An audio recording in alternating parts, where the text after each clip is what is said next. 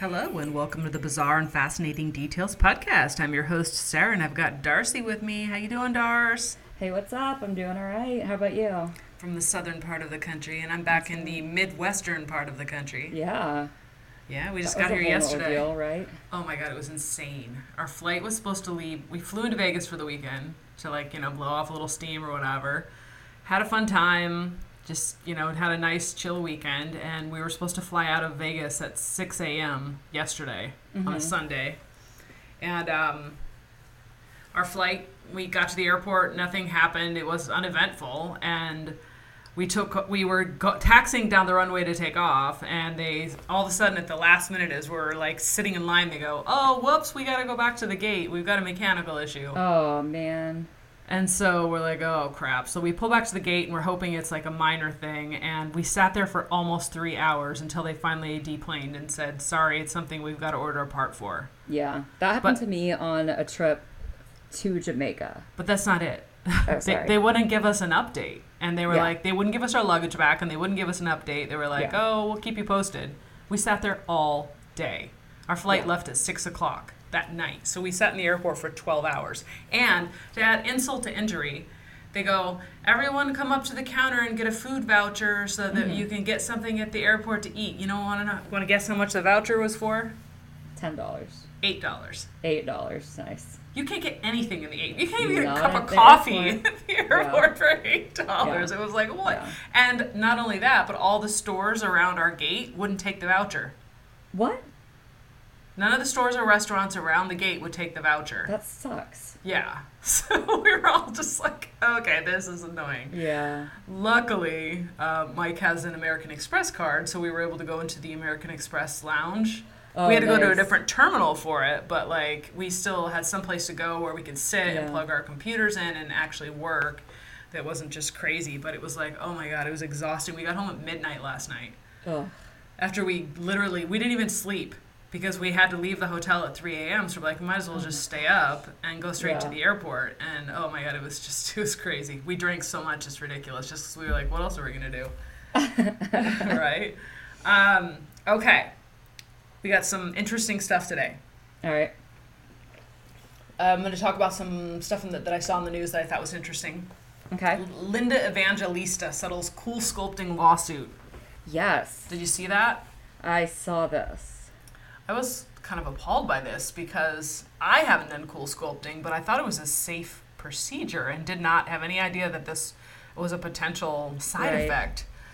But she settled a lawsuit with Zeltique Aesthetics after she says cool sculpting procedures led her body to become disfigured.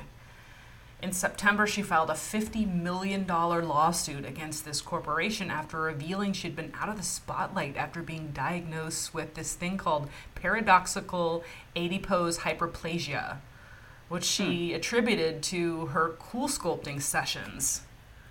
So according to the Mayo Clinic, cool sculpting is an FDA-cleared procedure that uses controlled cooling to safely target and eliminate diet and exercise-resistant fat. So Right. just as a side note, I got this as a present for Mike, my significant other, because he had this little kind of tummy pooch that he couldn't seem to get rid of no matter how much he worked out. And he had the procedure, just one treatment of it, and it got rid of it. Really? And he was like, this is the most awesome thing ever. But Linda Evangelista did not have the same experience. Yeah. She revealed, she's 57, she revealed a few weeks back that she was pleased to have settled the lawsuit. But she basically got this big kind of, instead of doing what it's supposed to do, which is eliminate the fat, she got this kind of side effect that's like this big kind of glob of fat develops. And I don't know what it is about the procedure that creates this. She had 7 cool sculpting procedures to break down fat cells in her abdomen, flanks, back, and bra area, as well as her inner thighs and chin. She says she wasn't aware that this was an adverse side effect that was associated with cool sculpting. But it essentially created like this kind of massive fat globule in the areas that she had the cool sculpting procedure done. And it wasn't even all of the areas. And it was really strange because she showed kind of a picture of it back on her, like, beneath her bra roll in the back, where your kind of armpit hits your back. And it was like this just fat glob that was kind of weird shaped and kind of puffy and pooched out, and she couldn't get rid of it. She had a bunch of other treatments to try to eliminate this fat glob, but it created these weird kind of globules throughout her body. And of course the settlement is not going to disclose the amount, but obviously she filed the lawsuit for $50 million, so it had to have been, I bet you they probably settled it for $10 million, $5 million, something like that, because of the high profile nature of the case. But and when you have those lawsuits of that nature, typically they do not disclose the amount, and as a condition of the settlement, they're not allowed to disclose the amount. Right. But it's a really kind of a scary thing when you think that you think these sorts of procedures are kind of safe and that nothing bad is going to happen. Yeah, I mean, it's kind of one of those things where to me, I do think it should be on the consumer, because anytime you're getting a procedure, there's always a risk involved. Like, there's nothing that's risk-free. You know what I mean? So there's always an inherent risk involved. I mean, I guess if they settle, then this was something that they did not anticipate a side effect of or an adverse effect of. But anytime you're having a procedure done, there's no, like, easy in and out procedure. There just isn't. I mean, you're putting your body through a lot of trauma to do anything like that. So I don't know. It's interesting. And I don't know anything about CoolSculpting, so. I mean, she posts some pictures online of, like, her face before and after the procedure and, like, her body before and after the procedure. And it's just these really weird fat lumps and fat placement in the spots, like, on her neck and around her jaw and around her bra roll. And it's just horrifying, like, the disfigurement that it created. Like, prior to having it done, she wasn't even noticeably, I think, like, fat or anything like that. But now that she had the stuff done and that adverse effect, I guess in a limited number of individuals, instead of eliminating the fat cells, it causes them to reproduce in a really drastic way. Yeah, that I mean, anything that's, like, labeled paradoxical, it basically means the adverse effect is that it does the opposite of what it's supposed to do. Yeah, but it's just terrifying that that's actually something that can happen. Next article, and I don't know if I think we talked about this case, but you remember the GoFundMe scam? With the woman who made like $400,000 off a GoFundMe scam about the homeless man? Yes. Well, she got a year in prison. But it says a woman who admitted her role in a scam that raised about $400,000 using a fake story about a homeless man received 1 year in prison. Her name was Caitlin McClure, and she was also ordered to make restitution and serve 3 years supervised release. The 32-year-old Bordertown, New Jersey resident is scheduled to be sentenced on state charges next month and could receive even more prison time. So she got her federal charges and state charges relating to this. McClure and her then boyfriend, so they weren't married, but perhaps they're married now, Mark D'Amico, fabricated the story about homeless veteran Johnny Bobbitt Jr. giving McClure $20 when she ran out of gas at a Philadelphia highway in 2017. In truth, state and federal prosecutors said the group had met near a Philadelphia casino October 2017. Shortly before they told their story, they publicized the story through local and national media interviews and created a GoFundMe account. More than 14,000 people donated, thinking the money was to help Bobbitt. According to prosecutors, law enforcement began investigating after Bobbitt sued the couple, accusing them of not giving him any of the money, which is just, are you kidding me? Who does that? You're going to hell. Like, seriously, you can't do that kind of thing and, like, not think you're going to get caught and get in trouble at some point. But the federal criminal complaint alleged all of the money raised in the campaign was spent by March 2018, and with large chunks spent by McClure and D'Amico on a recreational vehicle, a BMW, and trips to casinos in Vegas and Jersey. D'Amico, described as the group's ringleader, pleaded guilty to federal charges and was sentenced April 17th to 27 months in prison. So he got 27 months. He was also ordered to make restitution and is scheduled for sentencing on separate state charges next month. Bobbitt was sentenced to 5 years probation on state charges in 2019 and faces sentencing next month on federal charges. So even though he didn't get any of the money, he still got Yeah, charged. because he was still in on the scheme. But they just screwed him over and he told Right. on them. But don't do that. This kind of stuff is just ridiculous. Like, are you kidding me right now with all that? Scam. I mean, We got enough going on. Don't prey on people's goodwill. there's a lot of people on GoFundMe that genuinely, truly need help. Yeah, absolutely. And so it just makes people pause and give second thoughts to contributing to cases like that actually need help when they hear about scams like this. It's just, it's wrong. But let's kind of jump into the main case for the day. And this one I thought was really interesting because this case, I've heard about it. I've heard probably 3 or 4 different podcasts about it. But this is the Somerton man. And you know this case, right? Yes. Well, I guess it's a recently solved case. Yeah, I know. This is one I genuinely didn't ever think was going to get solved. So this is pretty cool. I first saw this on the BBC. They had an article about it, and it caught my eye because I'd heard, like I said, multiple cases about the Somerton man. But the article says, in 1948, the body of a well-dressed man was found slumped on an Australian beach. He had a half-smoked cigarette resting on his collar, and there was a line from a Persian poem in his pocket. Investigators had no idea who he was. After more than 70 years, researchers say they've solved the mystery of Somerton man, and his name is Carl Webb. He was not a Russian agent, but rather a Melbourne-born electrical engineer. I want to talk, first of all, about the case, and then we can talk a little bit about who this guy actually was in real life and all the little speculations that went along with it. But first and foremost, I want to talk about what was happening around the time that this whole thing went down. So this is like shortly after World War II. Okay, just as you said 1948? 49. 49, okay. The world's first nonstop circumnavigation flight happened that year. One of the very first sitcoms, The Goldbergs, premiered on CBS, which there was a Goldbergs that was out not too long ago either. I wonder if it had anything to do with that original Goldbergs. Indonesia became independent that year. George Orwell's book, 1984, was published, which was kind of a utopian or dystopian novel. The North Atlantic Treaty Organization, or NATO, was established that year. The de Havilland Comet, first commercial passenger jet airliner, takes its first test flight. Nice. The world's first commercially available computer, the Ferrari Mark I, was released, which is huge. Most people think that it was Apple, but it wasn't. That was the first personal computer.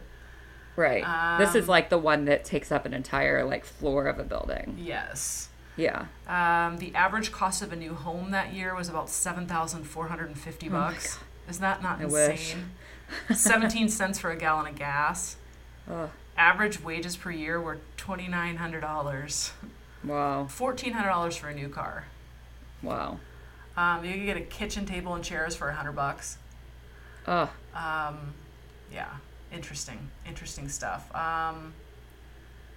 It was kind of an interesting time in history, a very kind of conservative time, but also there was a lot of growth in this country or in the world at that time after World War II, because people had sacrificed and rationed and saved money and couldn't buy things because there wasn't the materials to make things during the war. So once the war was over, there was a period of prosperity and peace, and a lot of buildings and a lot of people experienced financial growth and things of that nature. And that's kind of the background in which this whole case came to light. But yeah, and this is very much around the beginning of the Cold War. So yes, technically the Cold War started as soon as World War II ended, but it really kind of started with the Berlin airlift in 1948 and stuff like that. And that's really kind of when everybody took sides, with the Soviets or you're with the West. And that's kind of where the delineation happened. It was just prior to the year prior. Yeah. So on the 1st of December, 1948, it's about 6:30 a.m., the police are contacted when somebody discovers the body of a man on Somerton Beach. This is about 7 miles southwest of Adelaide, South Australia. He's found on the sand across from the crippled children's home. This location is now the corner of the Espalde and Bickford Terrace. So he's lying on his back with his head resting against the seawall, which is like this brick or cement wall that typically keeps the beach from eroding or keeps flooding from coming inland. His legs were extended and his feet were crossed. A lot of people believe that he had died while he was sleeping, and there was this, as I mentioned earlier, an unlit cigarette on the right collar of his coat, resting almost as if he was going to like take a smoke. Interesting. And it just dropped. But they searched his pockets and they found an unused second-class rail ticket from Adelaide to Henley Beach, a bus ticket from the city that may not have been used, a narrow aluminum comb that had been manufactured in the U.S., there was a half-empty packet of Juicy Fruit chewing gum, an Army Club cigarette packet that had 7 cigarettes of a different brand, and a quarter box full of matches. Mm-hmm.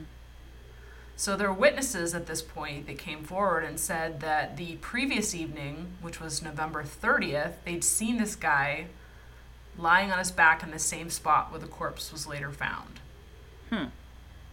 So they saw him around 7 p.m. and noted they saw him extend his right arm to its fullest extent and then drop it limply. So, like, he was still alive at that point, obviously. Yeah. But he didn't seem like he was fully, normal and doing great if you see him kind of drop his hand limply. Another couple who was in that area at that time saw him from 7:30 to 8 p.m. And this is the time that the street lights start to come on there. Okay. And they said that they hadn't seen him move during the half an hour that they saw him.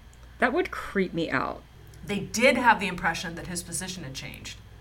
Okay. So they don't think he's dead. They, right. Maybe he's sleeping or he's drunk or whatever. Uh-huh. And they commented that they thought it was really weird that he was not reacting to the mosquitoes. And so they thought he was drunk or asleep, and they didn't investigate further, which, I think people don't, especially back then, they didn't have any reason to believe there's any foul play involved. Sure. So they just kind of were like, oh, he's drunk, let him sleep it off. Yeah. Another witness said they saw a man looking down on him from the top of the stairs that led to the beach. And the witness said the body was in the same position when the police viewed it. So they basically are describing this guy at various times during the previous 24 hours in the same position. Mm-hmm. Another witness came forward in 1959, which is approximately 10 years later, and reported to police that he and 3 others had seen a well-dressed man carrying another man on his shoulders along Somerton Park Beach the night before the body was found. According to a pathologist, this guy's name was John Burton Cleland, the man was of Britisher, which I have no idea what that means, appearance, and thought to be between the ages of 40 and 45, in top physical condition, quote unquote. Okay. He was about 5'11", with gray eyes and kind of reddish colored hair. Maybe you'd been his thing back then. You like the redheads, right? I do love a ginger. He was slightly gray around his temples because he was in his early 40s. He had very broad shoulders and a narrow waist. Hands and nails that didn't have any signs of manual labor, so like he's got softer hands. Mm-hmm. Typically during that period of our history, there was a lot of men that worked in manual labor, and they would have kind of rough hands from construction type jobs or whatnot. Right.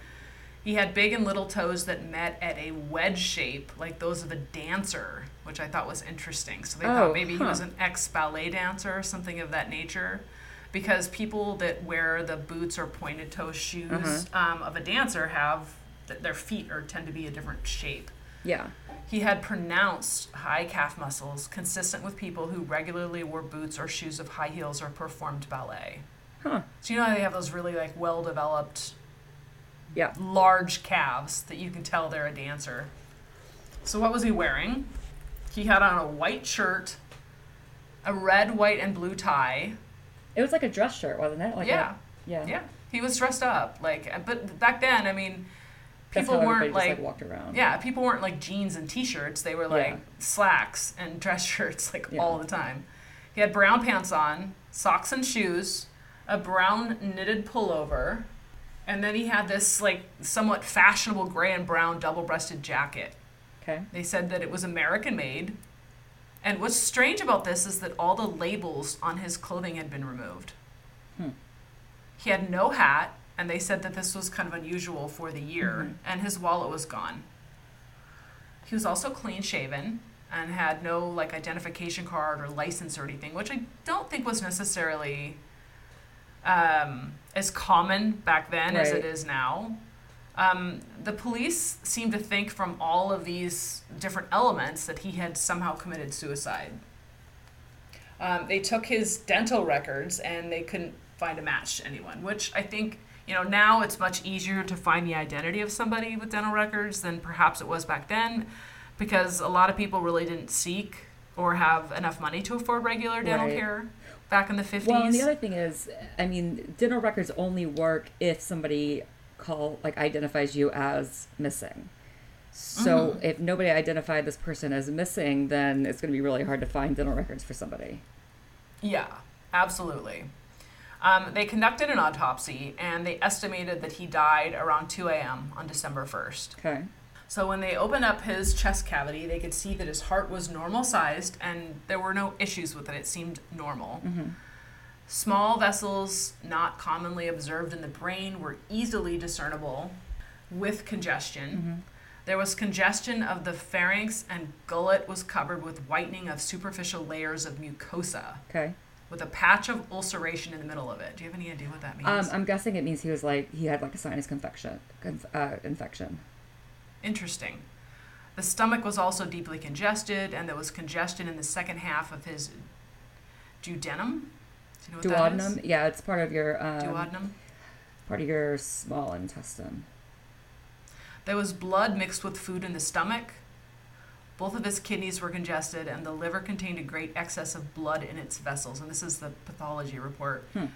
The spleen was also strikingly large, they said, which is this is such 50s language. Strikingly.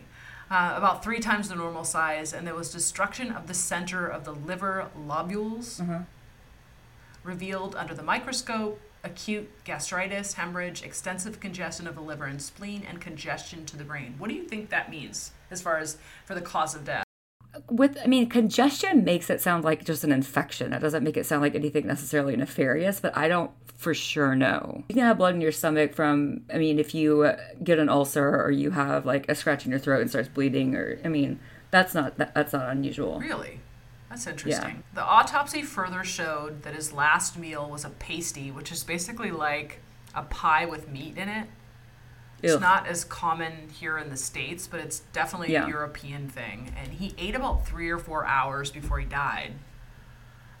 They did further tests on him, which showed that there wasn't any foreign substance in his body. But again, this is 1950, so I don't necessarily know that they were testing for an extensive range of poisons or different things that could potentially have caused this man's death, right? Sure. The pathologist, Dr. Dwyer, concluded, "I'm quite convinced that death could not have been natural. The poison I suggested was a barbiturate or a soluble hypnotic." What the heck is a soluble hypnotic? Like LSD? I don't know what that means. Do you? Soluble means it dissolved within this body. I don't know what a hypnotic, other than, unless it's a hallucinogen, I don't know. Although poisoning remained a prime suspicion, the pastry was not believed to be the source, it says. Okay. So other than that, the coroner was really kind of unable to reach a conclusion about his identity, cause of death, or whether the man seen alive at Somerton Beach on the evening of the 30th of November was the same guy, because nobody had seen his face. His body was embalmed December 10th, 1948, and the police at that point didn't get any kind of identification about this person to find out who he was. Then they find the suitcase.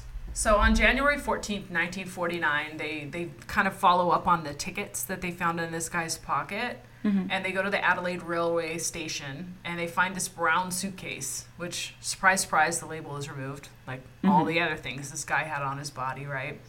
And it had been checked into the station cloakroom after 11 a.m. on November 30th, 1948. So back then... I think they had lockers back then, but there was you could check your luggage at some sort of a desk, almost like your coat check for your luggage. They believe that the suitcase was owned by this man that they found laying on the beach. Inside of the case was a red checked dressing gown in a size 7, which is basically a bathrobe. For those that don't know, it's not a dress, it's basically a bathrobe. A pair of red felt slippers, 4 pairs of underwear, boxer shorts, something of that nature, pajamas, some shaving stuff, a light brown pair of trousers with sand in the cuffs, an electrician's screwdriver, a table knife cut down into a very sharp, short instrument, a pair of scissors with sharpened points, a small square of zinc thought to be used as a protective sheath for the knife and scissors, a stenciling brush, which was used typically by guys on merchant ships for stenciling cargo. Okay. Also, the suitcase had a thread card of Barber brand orange waxed thread of an unusual type not available in Australia. And they believe that it's used to repair the lining in a pocket of trousers that he was wearing on the day he died. Okay. Which is interesting in itself because most people don't, especially men, don't tailor their own clothing. Maybe back then they did. I don't know. I mean, I'm sure it was probably more common back then, but it's definitely not something that is, I think, more common for men just in general. But I think perhaps because of the time period, the shortages in materials made it harder to get new clothes, and so people tended to repair the items that they had, if at all possible.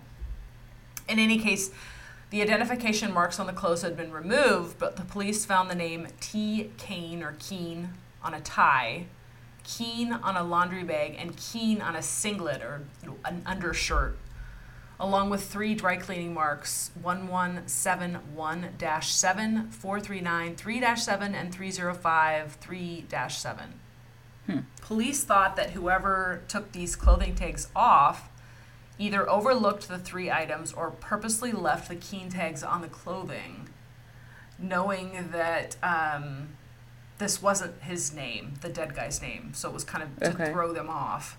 Right. So at that particular time, wartime rationing was still enforced in those areas. Yeah. So again, to what I was saying earlier about him repairing the trousers, it was also very common at that time to use name tags on clothing, to remove the tags of the previous owners, because most people would buy used clothing because they couldn't get new clothing. So it's very possible that he bought used clothing and it was from somebody named. What was also unusual was that there were no spare socks found in the case, no correspondence, etc., although the police found pencils and unused letter stationery as well.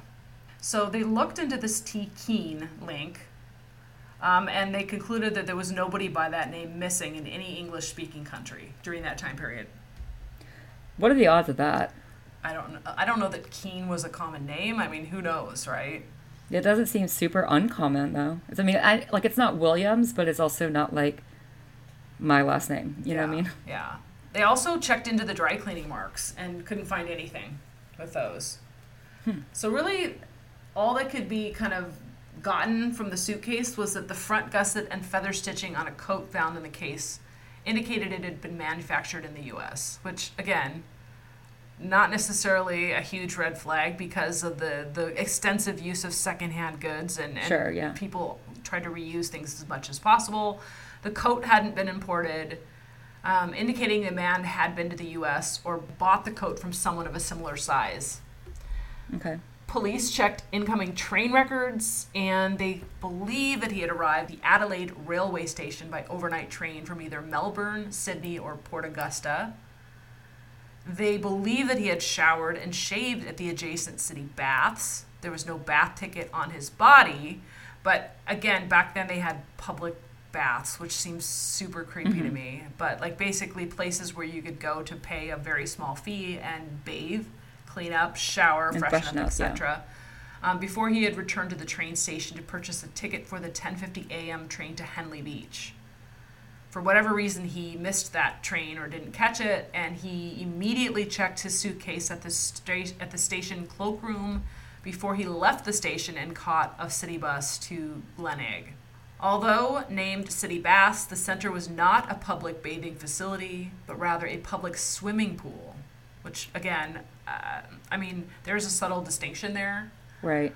But in any case, the railway station bathing facilities were adjacent to the cloakroom, which itself was adjacent to the station's southern exit onto North Terrace.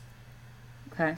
So the city baths at King William Street were accessed from the station's northern exit via a laneway. And there's no record of the station's bathroom facilities being unavailable on the day he arrived. So they believe that he was hanging out in the area, at the public pool, doing a number of things, checking his baggage, etc. Right. So they start looking a little bit further into this and trying to investigate to find out who this guy is. The pathologist re-examined the body and made a number of discoveries at that point. So I don't think initially there was reason to believe there was any foul play involved, but then when they couldn't find anything out about this guy, they had to dig a little bit deeper. And they found out that his shoes were really clean and looked like they had been recently polished. So for somebody that had been wandering around the city all day, like, his shoes shouldn't be clean and well polished, right? Well, especially since he ended up on the beach. Exactly. Yeah. This kind of fit in with the theory that the body was brought to Somerton Park Beach after his death.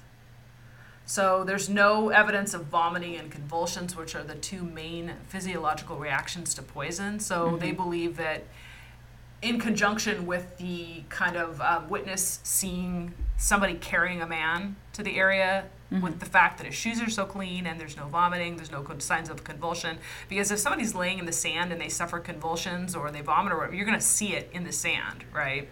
Well, yes, but you're also going to see that in the autopsy because it's going to rough up like your esophagus and stuff like that. So there would be signs in the body of vomiting. Which, yeah, they didn't. So if they're find saying that. they didn't see any signs of vomiting, that probably means in the autopsy too. Yeah, so they are really starting to believe that he had died somewhere else and been dumped there. The fact that his death occurred 7 hours after the man was last seen moving, they think implies that a massive dose could still have been undetectable in the time period before they found the body and were able to do an autopsy. Okay. So they have witnessed... So like it had metabolized. Exactly. In that 7 hours. Okay. And then him raising his hand and dropping it limply could have been a convulsion preceding death. The different people that were studying this said they were prepared to find that he died from poison, and it was probably a glucoside, and it was not an accident in administration, but they can't say whether it was administered by the deceased himself or by some other person. So they can't really conclude that there's foul play. Like he either committed suicide or somebody gave it to him, but they can't decide which. And he's still considered an unidentified man.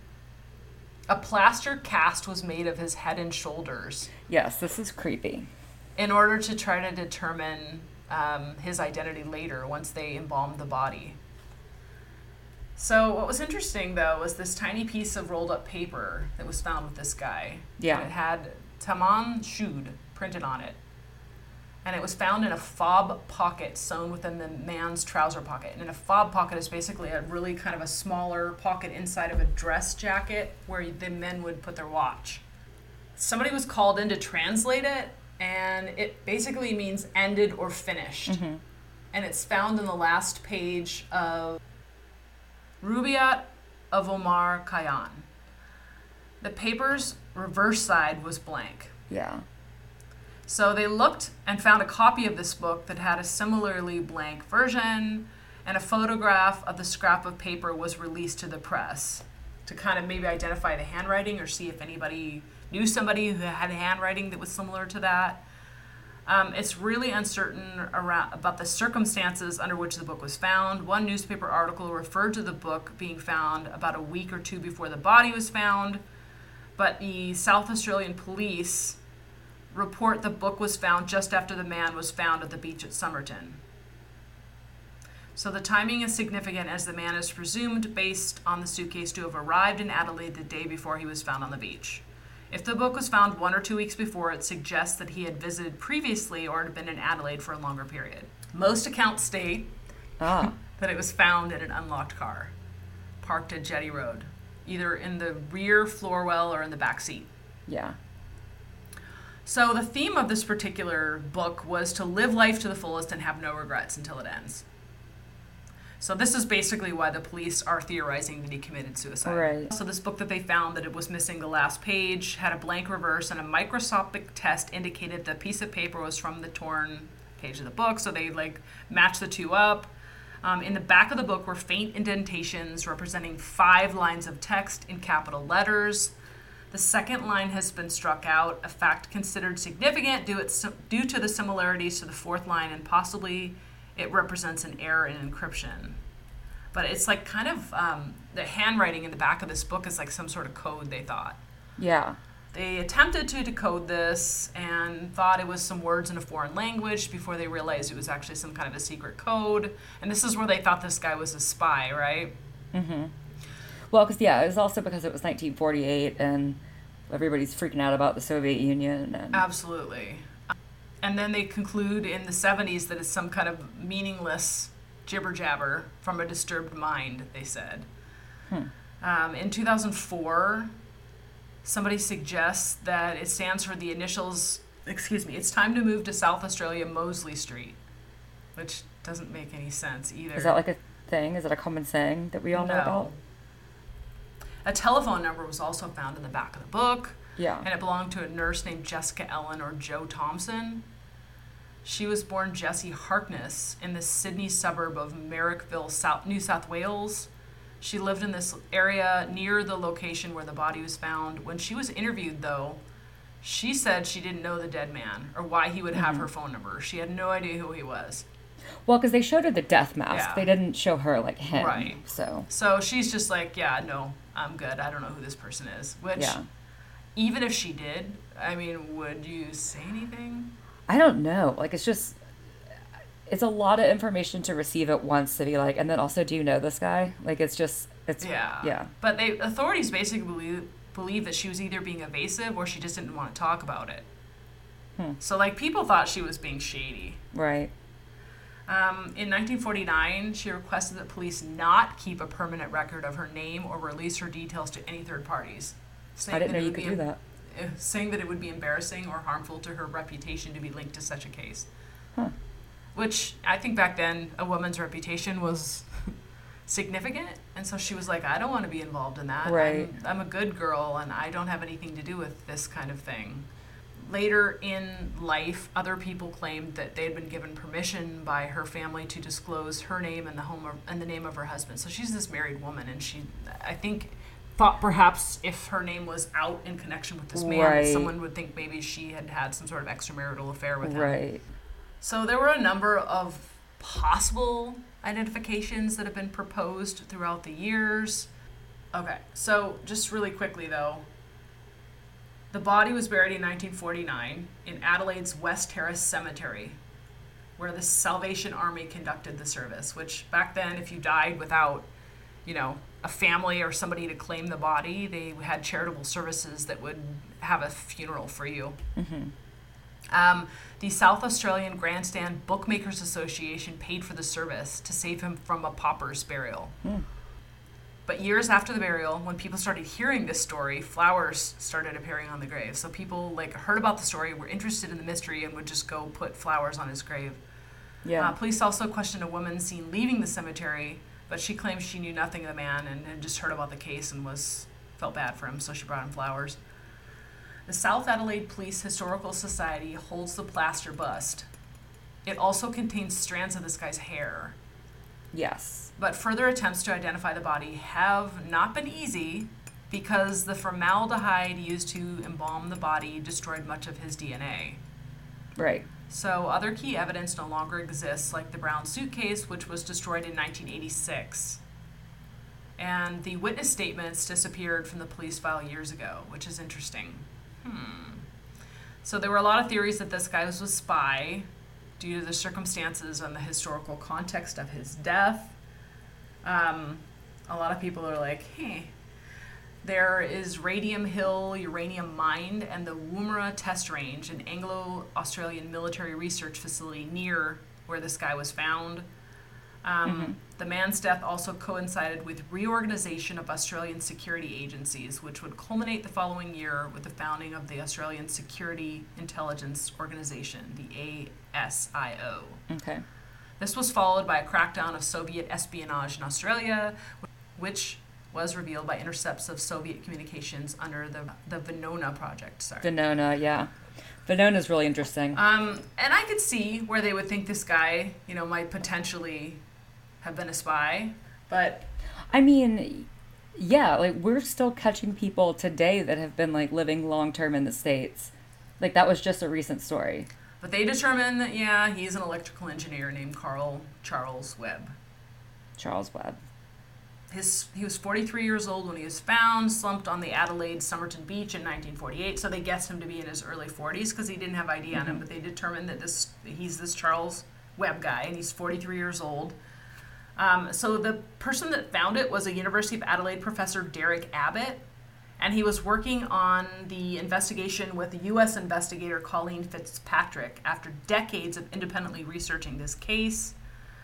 Carl Webb was born November 16th, 1905, in Footscray to Richard August Webb and Eliza Amelia Morris Grace. Documents show that his father was born in Hamburg, Germany, and his family had been bakers. His mother was born in Victoria, and Carl was the couple's sixth child, so he came from a big family. He has Russell, Frida, Gladys, Doris, and Roy were his siblings. He married Dorothy Jean Robertson October 4th, 1941. So this is not, he hadn't been married all that long. Right. At St. Matthew's Church in Paran, Victoria, their marriage certificate lists Carl Webb as a 35-year-old instrument maker and Dorothy Robertson as a 21-year-old foot specialist. So, they weren't poor. Right. If they have professions like that. And they lived in Domain Road in South Yarra in Australia. November 1948, the day before his body was found, this guy had bought a bus ticket and caught a bus from the railway station to Somerton Beach. And a number of people saw him on the beach that day. And I already kind of went over how he was found and what he was found with. Right. And the coroner immediately started looking for him. And I'm going to post some of the pictures from this article because it's really interesting. They actually show the picture of the book with the text ripped out, which is pretty interesting. But October 1951, on the 5th of October, Dorothy Webb, his wife, put a public notice in the Age newspaper in Melbourne, publicizing that she'd started divorce proceedings against her husband on the ground of desertion. So at no point do they believe that this is the missing person, which is just blows my mind. Unless you entered an appearance at the Office of the Supreme Court in Melbourne on or before the 29th of October 1951, it says, the case may proceed in your absence and you may be ordered to pay costs. So she basically placed this ad saying, to whom it may concern, I'm going to divorce your ass if you don't come, respond to this. And he never did, right? So she relocated at that time to South Australia's York Peninsula. And it's not clear what led her to this little area and how long she lived there. But descendants of her sister have told professors she remarried and died in the late 1990s in New South Wales, which is in Australia. So yeah, a lot of the articles were slim on facts, but there was one that I found that said, according to the divorce papers, he was fond of horse racing and betting. So this was one of the reasons why he and his wife had separated and were going through a divorce. So this obviously changes the sort of assertion that perhaps they went through a divorce because he deserted her. So interesting stuff. A lot of articles out there about it now with a lot of kind of varying amounts of information. In November 2013, Jessie Thompson, which is the woman that they somehow connected with this guy because her phone number was in the book, say that her daughter revealed that her mom told her she knew the identity of the Somerton man.